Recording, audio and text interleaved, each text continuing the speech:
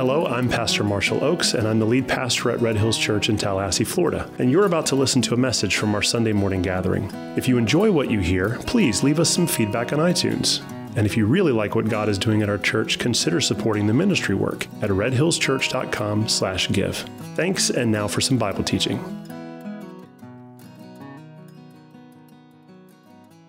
We're going to go to Matthew 14 today, but before we do, just a quick setup. I think today's a perfect day to revisit our author, right? At the beginning of the message series, when we kicked it off in January, I gave you some context for Matthew and who he was and why he was talking about this book. And now is a perfect time to revisit this because it's going to be important a little bit for Matthew chapter 14. Matthew was a disciple of Jesus. He was actually one of the guys who was walking with Jesus. So when he writes this book, this is firsthand accounts. This is not what he heard somebody say about some situation. He was there. He heard Jesus say these words. He was originally a tax collector. He was a Jewish disciple of Jesus. And so his audience that he's writing to is primarily a Jewish audience. First century Jews that converted to follow Jesus, they got a lot of questions about, how much do we need to bring with us? How much do we need to follow of the Old Testament? How much of the covenant is fulfilled? How does all that work? And so within this book is a lot of references to the Old Testament, the Hebrew Bible that these guys would have been very familiar with. He references Isaiah a lot. We've already hit Isaiah numerous times in the way Matthew quotes the Old Testament, foreshadowing Jesus. He's like, okay, we know that this was here. Isaiah said this is how Jesus was going to do things, and he did it. So in addition to just the prophecy being kind of sprinkled in with the story, Matthew is starting to introduce us to some of these types and shadows of how things in the Old Testament weren't these standalone ideas, but they were actually signposts pointing to something greater. And we're going to see one of those today. So I just want to hit pause on that because we'll come back to it, but I want to manage your expectations about where we're going because he's done that moving forward. He's going to show us a lot of types and shadows of how Christ is the better Moses, for example. But he's also, in the previous couple chapters, 11, 12, 13, shown us different responses to Jesus. We've seen people, when Jesus shows up on the scene, their response to him is just indifferent. Take it or leave it. Some people are full of rage and anger. They want to snuff him out. They want to get rid of him. They want to plot against him. And another response that we saw last week was the idea of being able to treasure Jesus. And so as Matthew's writing in this book, he is writing for this first century audience, but he's also writing for us. And his perspective is, I'm going to give you all this stuff that happened, but not just for an information transfer. This is not just for historical record. I'm giving you this stuff in a way so that when you read it, your response is, I have to respond to that. So when you see the people of Israel respond to Jesus with indifference, the question you have to ask in your heart, is that how I respond to Jesus? Do I care when he walks into the room? Am I plotting against him in ways where I'm trying to set my own kingdom up against him? Or am I treasuring him regularly? So when we read the responses, it's a question. Okay, well, I see that this has happened. That's happened in here. Is this a thing that I'm guilty of? And so in this chapter 14, we're going to see both of those. We're going to see another response to Jesus, and we're also going to see this idea of these Old Testament parallels. So let's go ahead and get into the Old Testament parallels and the people who are responding to Jesus in chapter 14. We're going to start in verse 1, and the first story is going to be Matthew giving us a recount of this guy named John the Baptist. And as we're reading this, I want you to think about one main idea. And the idea is that as Matthew is kind of rolling these things out, his main point is that Jesus is what it's all about. It's kind of a cheesy way of saying it, but the idea is that everything that's happened previous, everything that is currently happening, and everything that will happen in the future, everything terminates at Jesus. So there are many ways to respond to Jesus, but ultimately, you're going to have to respond to Jesus. There's no path you can walk in life where you won't have to be confronted with Jesus. So you can be indifferent, but it's still indifference about Jesus. You can be passionate and treasure him, but that's about Jesus. You can be angry and rageful and plot against his kingdom, but you're plotting against the kingdom of Jesus. And when you look at these Old Testament shadows, all of these things that happened in the Old Testament, none of them were an end unto themselves. All of them were signposts pointing to Jesus. Which means that if everything we have in here was about Jesus, and every response we have is about Jesus, that means every single thing that happens in your life terminates at Jesus. All of your value systems, the way you do your job, the way you talk to your family, the way you manage your money, the way you manage your calendar, everything. It's almost like think of it this way. Everything in your life is a river that ends at the ocean that is Jesus. Everything is about him. And the reason why is because one day you will stand before Jesus and you will give an account for every word you ever spoke and every deed you ever had here on earth. Meaning, everything, as small as you may think it is, as large as you may think it is, the way you treat your job, the way you view everything in life will be measured and weighed when you stand before Jesus. The weightiness of that for people who say, I don't even believe in Jesus. The weightiness of that for church people who want to make church and the kingdom of God about everything but Jesus. Everything flows to one place. It's all about him. And you're going to see that everywhere. Matthew starts giving us little winks and nods about it, but I'm telling you, this is one of the things, once you start seeing it, you can't unsee it. Because it is the only thing that is worth seeing in your life. I'm telling you. It softens your heart. It changes your value system. When you choose to start looking at life this way, that everything flows ultimately to the glorification and the beautification and the worship and the lifting up of Jesus, then everything stops seeming so minuscule and unimportant. Even your hobbies, your job, everything. It's about Jesus. So think on that as we get into this chapter about Jesus. All right? Matthew 14. Verse 1, it says, at that time, Herod the Tetrarch heard about the fame of Jesus. All right? So Herod finally heard about Jesus. And he said to his servants, this is John the Baptist. He's been raised from the dead. That is why these miraculous powers are at work in him. Now, from here down to about verse 12, Matthew is going to give us some background on things that have happened previously so we can understand what happened to John the Baptist. Because the last thing we heard, he was in prison sending his disciples to Jesus asking, are you really the one? What happened to him since? Verse 3, for Herod had seized John and bound him and put him in prison for the sake of Herodias, his brother Philip's wife. Because John had been saying to him, it is not lawful for you to have her. And though he wanted to put him to death, he feared the people. Herod did. Herod feared the people because they held him to be a prophet.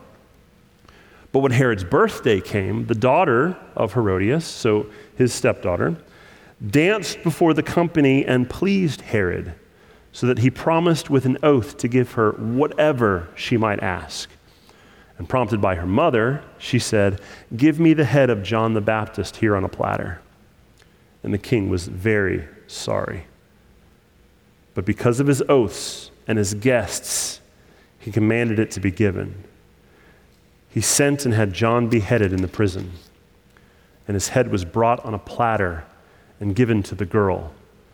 And she brought it to her mother. And the disciples came and took the body and buried it. And they went and told Jesus. All right, so just a quick little background, because Matthew's readers are familiar with the story, but we may not necessarily be. So there were a lot of Herods in the New Testament. You've got Herod the Great. He was the guy who, he was kind of the first one. He was the puppet king of Rome. He was the one who issued the decree to kill all of the babies when Jesus was born. He died shortly after that event, and his 3 sons, all who were named Herod, kind of like George Foreman, all of his kids are named George. Herod, he's got 3 boys, they all go by Herod. they get their kingdom split up in three different kind of regions.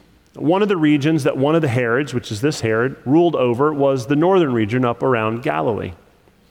Now, another one of the regions that another one of the Herods ruled was outside of this area. They kind of split Israel up into like kind of three sections. Well, this Herod saw his brother Herod's wife and had feelings for her, loved her. The problem was with this Herod, he was already married. So this Herod, this guy here in 14, he divorced his wife and convinced Herodias, his brother's wife, to divorce him so that they could marry. So we split two marriages, and then Herod marries Herodias. They get together, and Herodias brings her daughter into the marriage. And John the Baptist, the prophet of Israel, stands up and says, look, this is sin.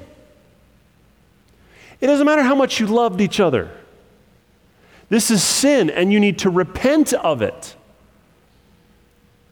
Herod didn't like that. So what Herod does is he puts John the Baptist in prison. Well, on his birthday, his sister-in-law or his daughter-in-law or his stepdaughter is dancing for him, and he loves it because he's drunk. The whole party's drunk. And he makes a promise. Man, that was some good dancing. So, as a payment, I'll give you anything that you want.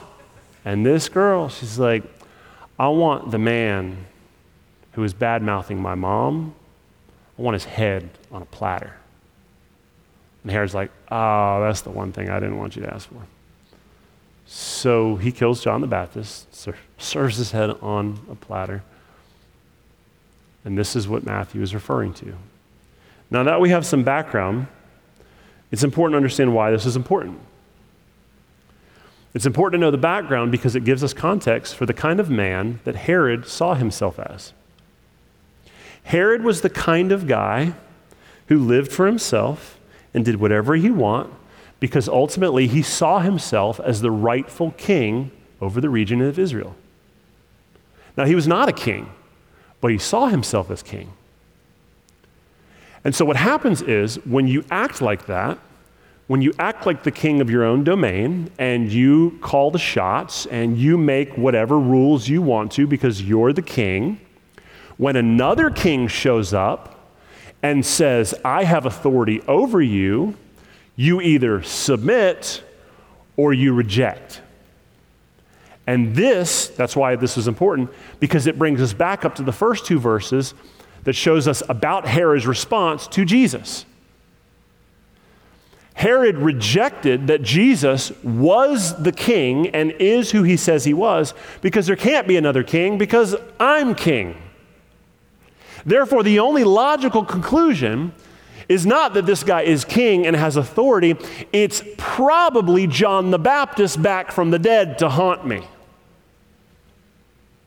Now, why is that important? Because Herod's response to Jesus, we can put in the category of all the other responses to Jesus. We've had indifference, we've had anger and rage, we've had treasuring, and now we've got superstition. The idea that this can't really be Jesus, it's got to be somebody or something else. And the reason why it's got to be somebody or something else is because no one has authority over me. Therefore, I'm going to explain away this relationship and authority of God with something that I can control. You following? Superstition has deep roots in humanity. Superstition is it's our way of explaining away things. It's our way of manipulating things. It's our way of saying, okay, God, I see that you are sovereign and you are all powerful, but I'm convinced that I can manipulate that power to serve my purposes. And so what I'm going to do is I'm going to create little trinkets. I'm going to do little rituals in order to bend your will to mine. I'm going to convince that all power should be bent to serve my purposes because look at the things that I've done for you. And so what happens is the relationship between God stops being about obedience and surrender, and it turns into like appeasement and this thing of sacrifice. I'll make this sacrifice, and then you'll do this thing for me. Or the gods are mad at me, and so I'm going to make this appeasement. And what it translates to is homes that have like crosses on the wall, but the people in the home never go to church. It translates to the family Bible that sits out in front of everybody, but no one reads. There's superstitious representations of us being tied to some concept of a great holy God, but there's no submission or obedience to what he asks us to do because we're convinced that we can get him to serve our purposes. Now, this idea of superstition is how I would describe a lot of our interactions with God within church. We see in Scripture that we're supposed to be obedient, but that obedience doesn't necessarily get us what we want. And so what we do is we use prayer and worship and study and relationship and going to church, not as acts of devotion, but as acts of manipulation. I'm going to do these things because they're going to get me to the place I want to be at. No, that's superstition. That's manipulation. That's not a relationship. Imagine if your marriage was set up like that. Yeah, imagine if your marriage was set up like that. That nothing that you did in your marriage was an overflow of your genuine love and affection for your spouse, but it was to get them to do something that you wanted them to do. Or to make sure that they don't do something that you don't want them to do. Superstition. It's the equivalent of wearing your lucky socks when your favorite team is playing. Because you're convinced that somehow you have control over that team on the television because of the socks you're wearing. Deep down, we know it's ridiculous, but we still do it because it gives us a sense of control. And that's what superstition is really about. Herod's response to Jesus was a superstitious response because he did not want to entertain the idea that he had to relinquish any control to a greater, higher, more authoritative king. And we struggle with the same thing today. We don't like the idea of having to submit to a higher authority or go check our thought life or our decisions with a holy God so that we are more in line with him. We'd rather just do the simple things of like, well, I went to church this week. What more do you want from me, God? I sang. I don't normally sing, so that was a big step for me. And could you imagine a holy God? Man, I'm just so proud of that baby step you took. You actually sang. Really? The way that we view our relationship with God, it's comical. He invented everything we see, and we think that we can con him into giving us our way by some small little manipulative trinket that shows some fake reflection of obedience. It's comical, but we do it. Our relationship to him often boils down to just a few things that we think we should do to appease a holy God.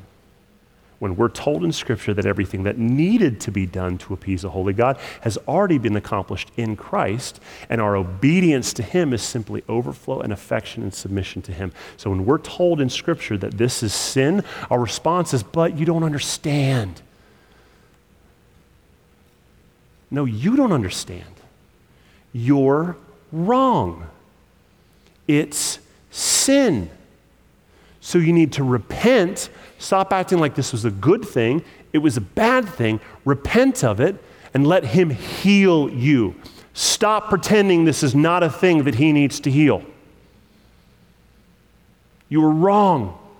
You need to repent and you need to experience healing. Now, at this point, we ask ourselves, okay, what aspects of our relationship look more like superstition than surrender?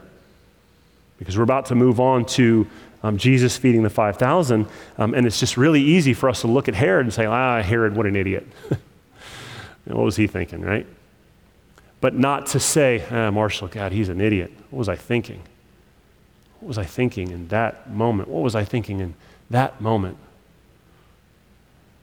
The Holy Spirit has a way of highlighting the failures of others to get you to open your eyes to the failures that you have on a regular basis. Because the way you're living, it ain't cutting it. There are areas of your life that you haven't surrendered where Jesus is just screaming, let go, stop trying to hold on. And this is one of those moments. When you're confronted with somebody in the scripture, you just say, man, I'm glad I'm not that guy. I got bad news. You are that guy. I'm that guy. We're all that guy. So let's stop pretending that this is the bad guy, and let's start doing the deep work of realizing that there's a lot of Herod on the inside of us. There's a lot of manipulation we would go to in order to get what we want out of life, and that's the reason why Jesus had to die on the cross, because of that Herod that lives deep down on the inside of you. So let's stop pretending like we're so peachy and perfect, and let's be broken on the rock. Because if we're not, we're promised that the rock is going to break us. Amen? All right, so let's go to verse 13. It says, when Jesus heard this, the news of John, he withdrew from there in a boat to a desolate place by himself. But when the crowds heard it, they followed him on foot from the towns. And when he went ashore, he saw a great crowd, and he had compassion on them and healed their sick. Now, when it was evening, the disciples came to him and said, this is a desolate place, and the day is now over. Send the crowds away to go into the villages and buy food for themselves. But Jesus said, they need not go away. You give them something to eat. And they said to him, we only have 5 loaves here and 2 fish. And he said, bring them here to me. And he ordered the crowds to sit down in the grass, and taking the 5 loaves and the 2 fish, and he looked up to heaven and said a blessing. And then he broke the loaves and gave them to the disciples, and the disciples gave them to the crowds. And they all ate and were satisfied. And they took up 12 baskets full of the broken pieces left over, and those who ate were about 5,000 men, besides women and children. Just 5,000 men, not even the women and the children. And they all ate off of 5 loaves and 2 fish. Now, when I started today, I talked about the idea of everything emptying out at Jesus. He's what everything's all about. And I talked about types and shadows and illustrations. Now, what I want you to do is I want you to imagine this scenario. A bunch of Hebrews, and they're out in the desert, and they're hungry, and they're broken, and they're looking for leadership. Is there anywhere else in Scripture where this sounds familiar?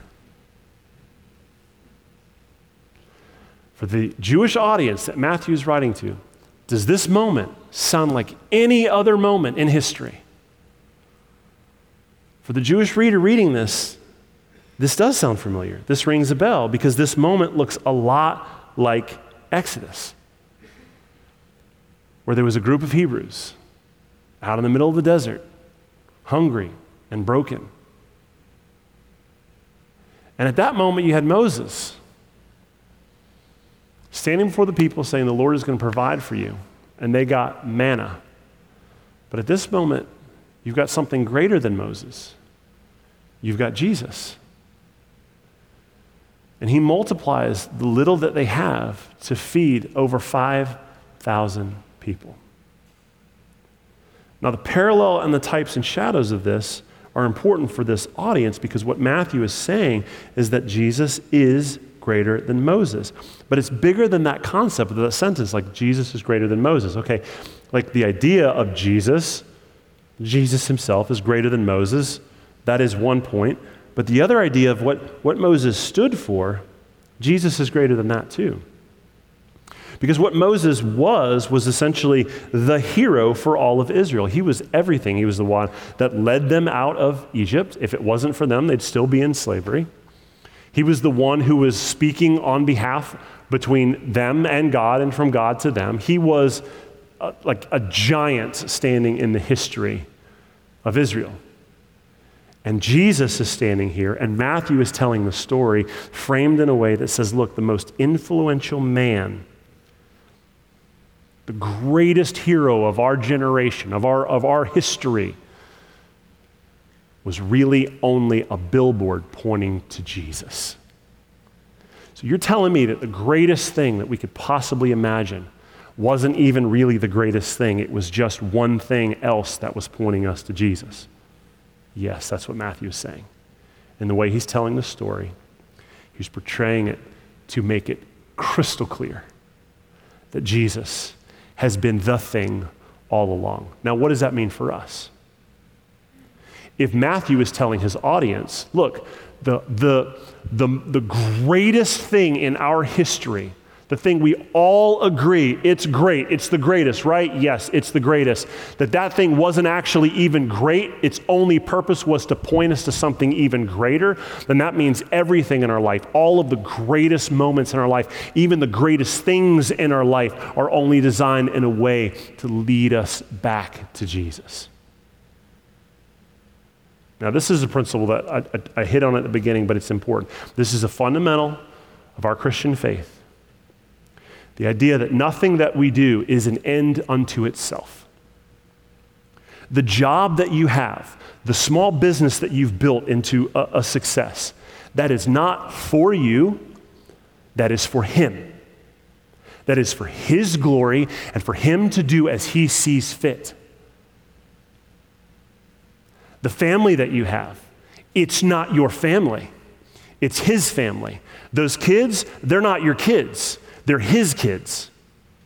Your spouse, they belong to the Lord. This church, not my church, not your church. It's so funny when I meet new people and they're talking like, oh yeah, I go to your church. Not my church. This is Jesus' church. He's in charge. He's the one over this church. He's the one over every church. So it doesn't matter what we're talking about. If we're talking about your business, we're talking about success, we're talking about wealth, we're talking about your marriage, we're talking about your own personal spiritual fruit, what you're growing on your own spiritual tree.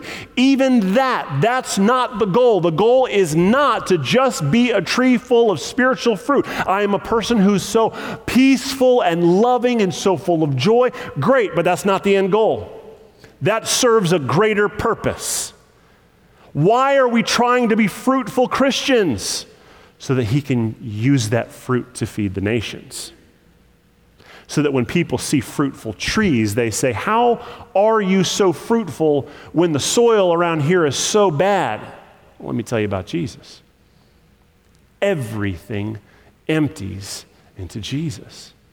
And if you start thinking that way, then everything that you do, every decision you make, every subtle word that you speak, you understand starts feeding into the glory, the edification, the lifting up, the magnification of Jesus Himself. And all of a sudden, you stop thinking about you and your life and your success and your business and what you've accomplished and how many kids you have and whether they're doing good or whether they're doing bad. All of that stuff starts fading away because you start realizing that isn't the goal. Because all of us have a tendency to run as fast and as hard as we possibly can to the thing that we set as the goal. If I can achieve this, then I will have really achieved something. But once you get it, you realize, man, it just kind of feels empty because that thing was never the goal. You made it the goal, and the Bible would call that an idol. But the goal is never the goal unto itself. The goal is always to be fruitful, to use these great things for the magnification of Jesus. That's how you become salt. That's how you become a city on a hill. That's how you become light. Because every great thing is not an end to itself. It points us to the greater thing that is Jesus. You follow? This is a tough concept, and you will wrestle with it for the rest of your life. But if you can start scratching the surface on this, all of a sudden it will start framing everything in your life out differently.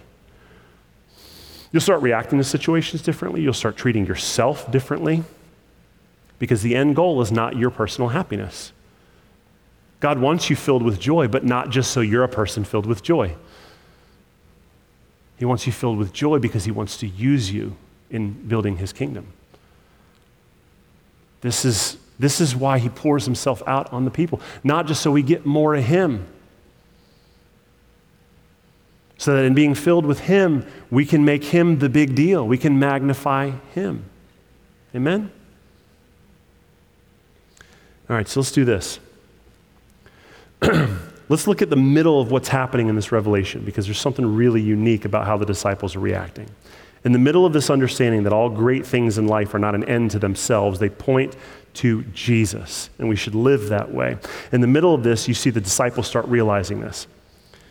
In verses 14 and 15, when they went ashore and he saw a great crowd, he had compassion on them and he healed their sick. Now, when it was evening, the disciples came to him and said, "Now this is a desolate place and the day is now over. Send the crowds away to go into the villages and buy food for themselves." So what we see is that Jesus, in verse 14, is showing compassion. He looks at the crowd and he's like, man, my heart is moved for these people. And in kind, in verse 15, the disciples come up and say, we're moved with compassion. Let's go ahead and send these folks home because it's getting late and they should buy food for their families. We shouldn't keep them here too long. Now, you could read this with a cynical view and say, oh, the disciples, they just want the crowds around. They wanted Jesus to themselves. But that's not how Matthew, who was there, tells us how the story went down.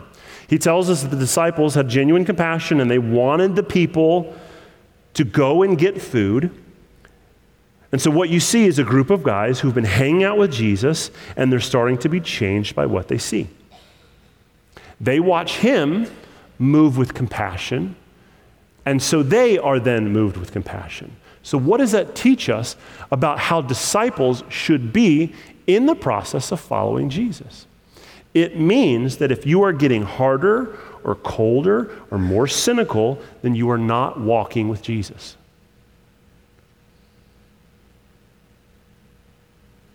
That's a hard stop.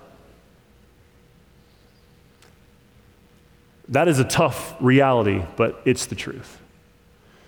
Especially in my 20 years of ministry, when I watch the way that God works on people.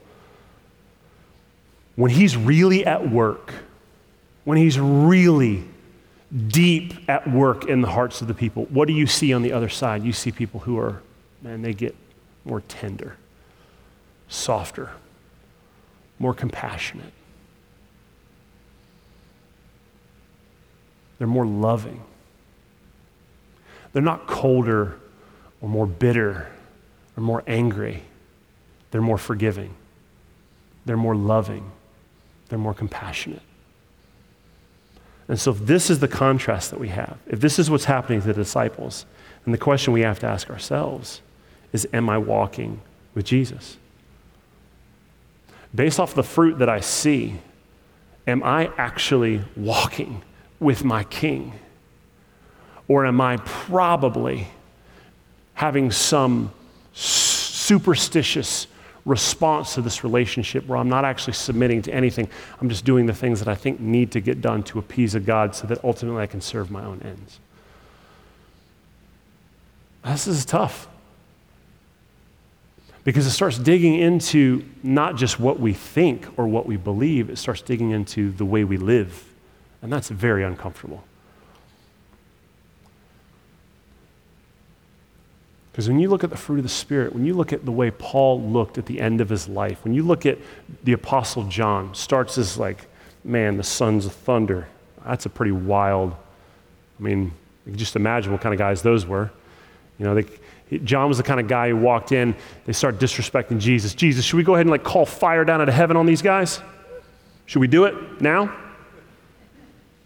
So at the end of the end of his life, he's the guy who's just at the dinner, man, or at the end of Jesus' life, he's at the dinner and he's just resting his head on Jesus' chest. And he's just like, man, I love you, Jesus. That's a very different guy, right? I want to be that guy. I don't want to be that guy at the very beginning of the process who never changes. I don't want to walk with Jesus for 30 years and still be the guy saying, all right, I'm going to call down fire out of heaven from you, on top of you. Be that guy. I want to be the guy who's walking with Jesus, watching him show compassion on the people who are the hardest to show compassion on, and I want to be moved with compassion for those people. That's what I want, and I think that that's what we see in the disciples, and I think that's what we should want in following him. Let's go to verse 22. It says, immediately he made the disciples get into the boat and go before him to the other side, and he dismissed the crowds. And after he had dismissed the crowds, he went up on the mountain by himself to pray. And evening came, and he was there alone. But the boat, by this time, was a long way from land, beaten by the waves, for the wind was against them. And in the fourth watch of the night, probably around 3 or 4 in the morning, he came to them walking on the sea. But when the disciples saw him walking on the sea, they were terrified and said, oh, it's a ghost. and they cried out in fear. But immediately Jesus spoke to them, saying, "Take heart, it is I, do not be afraid." And Peter answered, "Lord, if it is you, command me to walk out on the water with you." I love that. My kind of man. You see Jesus doing that? Like, I want to do that too. Call me out there, please. Can I do that? I want to do that. Right? This is like the kid. Can I try? I want to do that. None of the other disciples do it, but Peter's like, come on, I want to try it. So Jesus says, come on, Peter, come. So Peter gets out of the boat and walks on the water and came to Jesus. But when he saw the wind, he was afraid, and it was beginning to sink. And he cried out, "Lord, save me." And Jesus immediately reached out his hand and took hold of him and started saying, "You of little faith, why did you doubt?" Oh, okay, that's important. So doubting and faith was a big part of being able to walk on water. Got it. And they got into the boat, the wind ceased, and those in the boat worshiped him, saying, "Truly, you are the Son of God."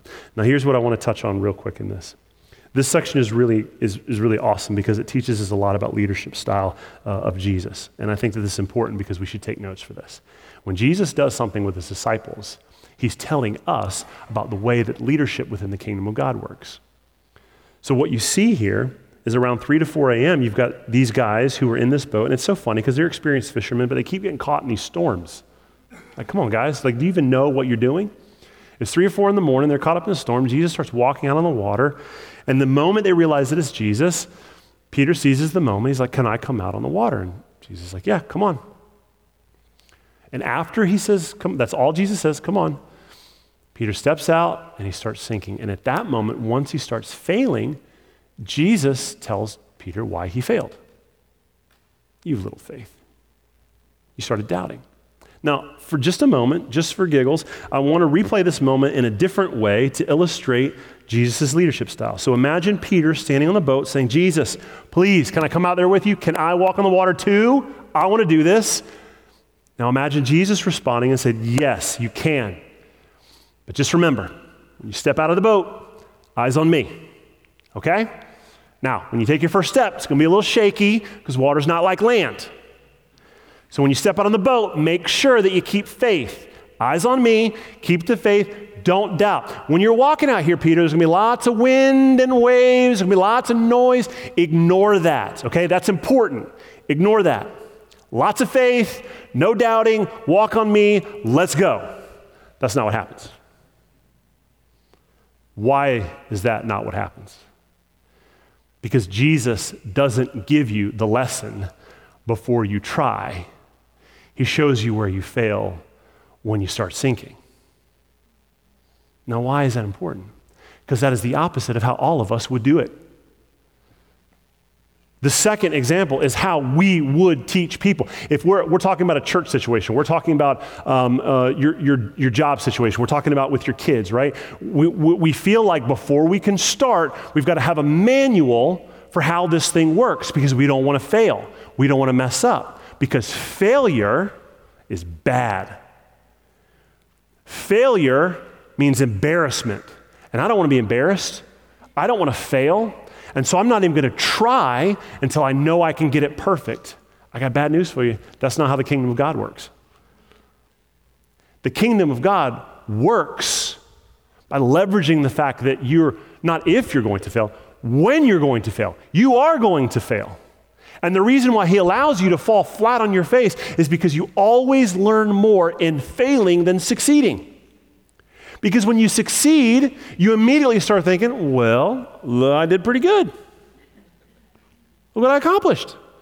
And when you start thinking, look at how much I accomplished, guess what you're not thinking about? Look at what God did through me. But when you fail, you immediately cry out, Jesus, save me. You've got to go to him. And so from start to finish, it's always about him. And in the failing is where you learn the most. And so when it comes to discipleship, when it comes to businesses, when it comes to your family, you have to stop being so afraid of failing because failing is how the kingdom of God is structured to teach you things.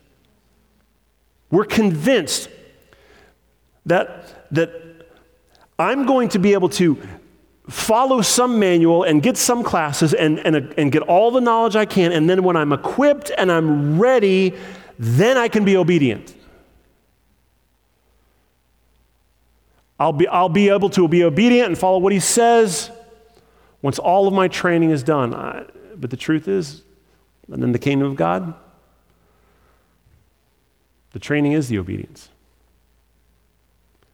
The stepping out without the knowing, that's where you get the obedience. That's where you get the training. You start learning how to follow him by not sitting back and thinking about it or getting around with some friends and talking about it, but actually putting one foot in front of the other and actually doing it. And when you do it, you will fail. But when you fail, you'll learn and you'll grow, and then you'll be able to guide others. And you will be able to be used by God. And that's important about the way that the kingdom of God works, because one, it lets most of you off of the hook of feeling like, well, I can't do that because I'm not ready. Now, there's a difference between being disqualified because of sin and just not doing it because you feel unequipped. I'm not talking about the first one. I'm not talking about things that you've done in your life that have disqualified you from certain aspects of ministry. Right? If you're a convicted sex offender, like you're never working in children's church, ever. Like God can forgive you, you can repent, you can move on from that, you can get healed, you can get delivered, but there are some things you're just never, ever, ever going to be able to do in ministry ever again. But that's different than us sitting back and saying, I know God's telling me to do some stuff, but I'm probably not ready for it. I don't know enough. I know I'm supposed to open my home and invite people over and run a small group. I'm supposed to join this team, but God's been moving on me. I'm supposed to come over and join the prayer team. We're supposed to join the music team, but I don't know enough. I'm not ready. If you stay there, you'll never be ready. The only way you'll get ready is by getting in and doing it. You have to take the first step, and you're going to fail, but I promise you're going to learn more in the failure than you will in just sitting there not doing anything, or in the perceived success of barely trying and not really pulling anything off. So let's get to the end of this. Verse 34, it says, when they had crossed over, they came to the land of Gennesaret, and when the men of this place recognized Jesus, they sent out around to all that region and brought to him all who were sick and implored him that they might only touch the fringe of his garment, and as many as touched it, they were made well. So Matthew starts this chapter with a man who refused to recognize Jesus. And he ends this chapter with an entire village who affirm and recognize Jesus. Now, these comparisons are all throughout the Bible. We see it in this chapter, and we see it all throughout other places. We see it in modern day church.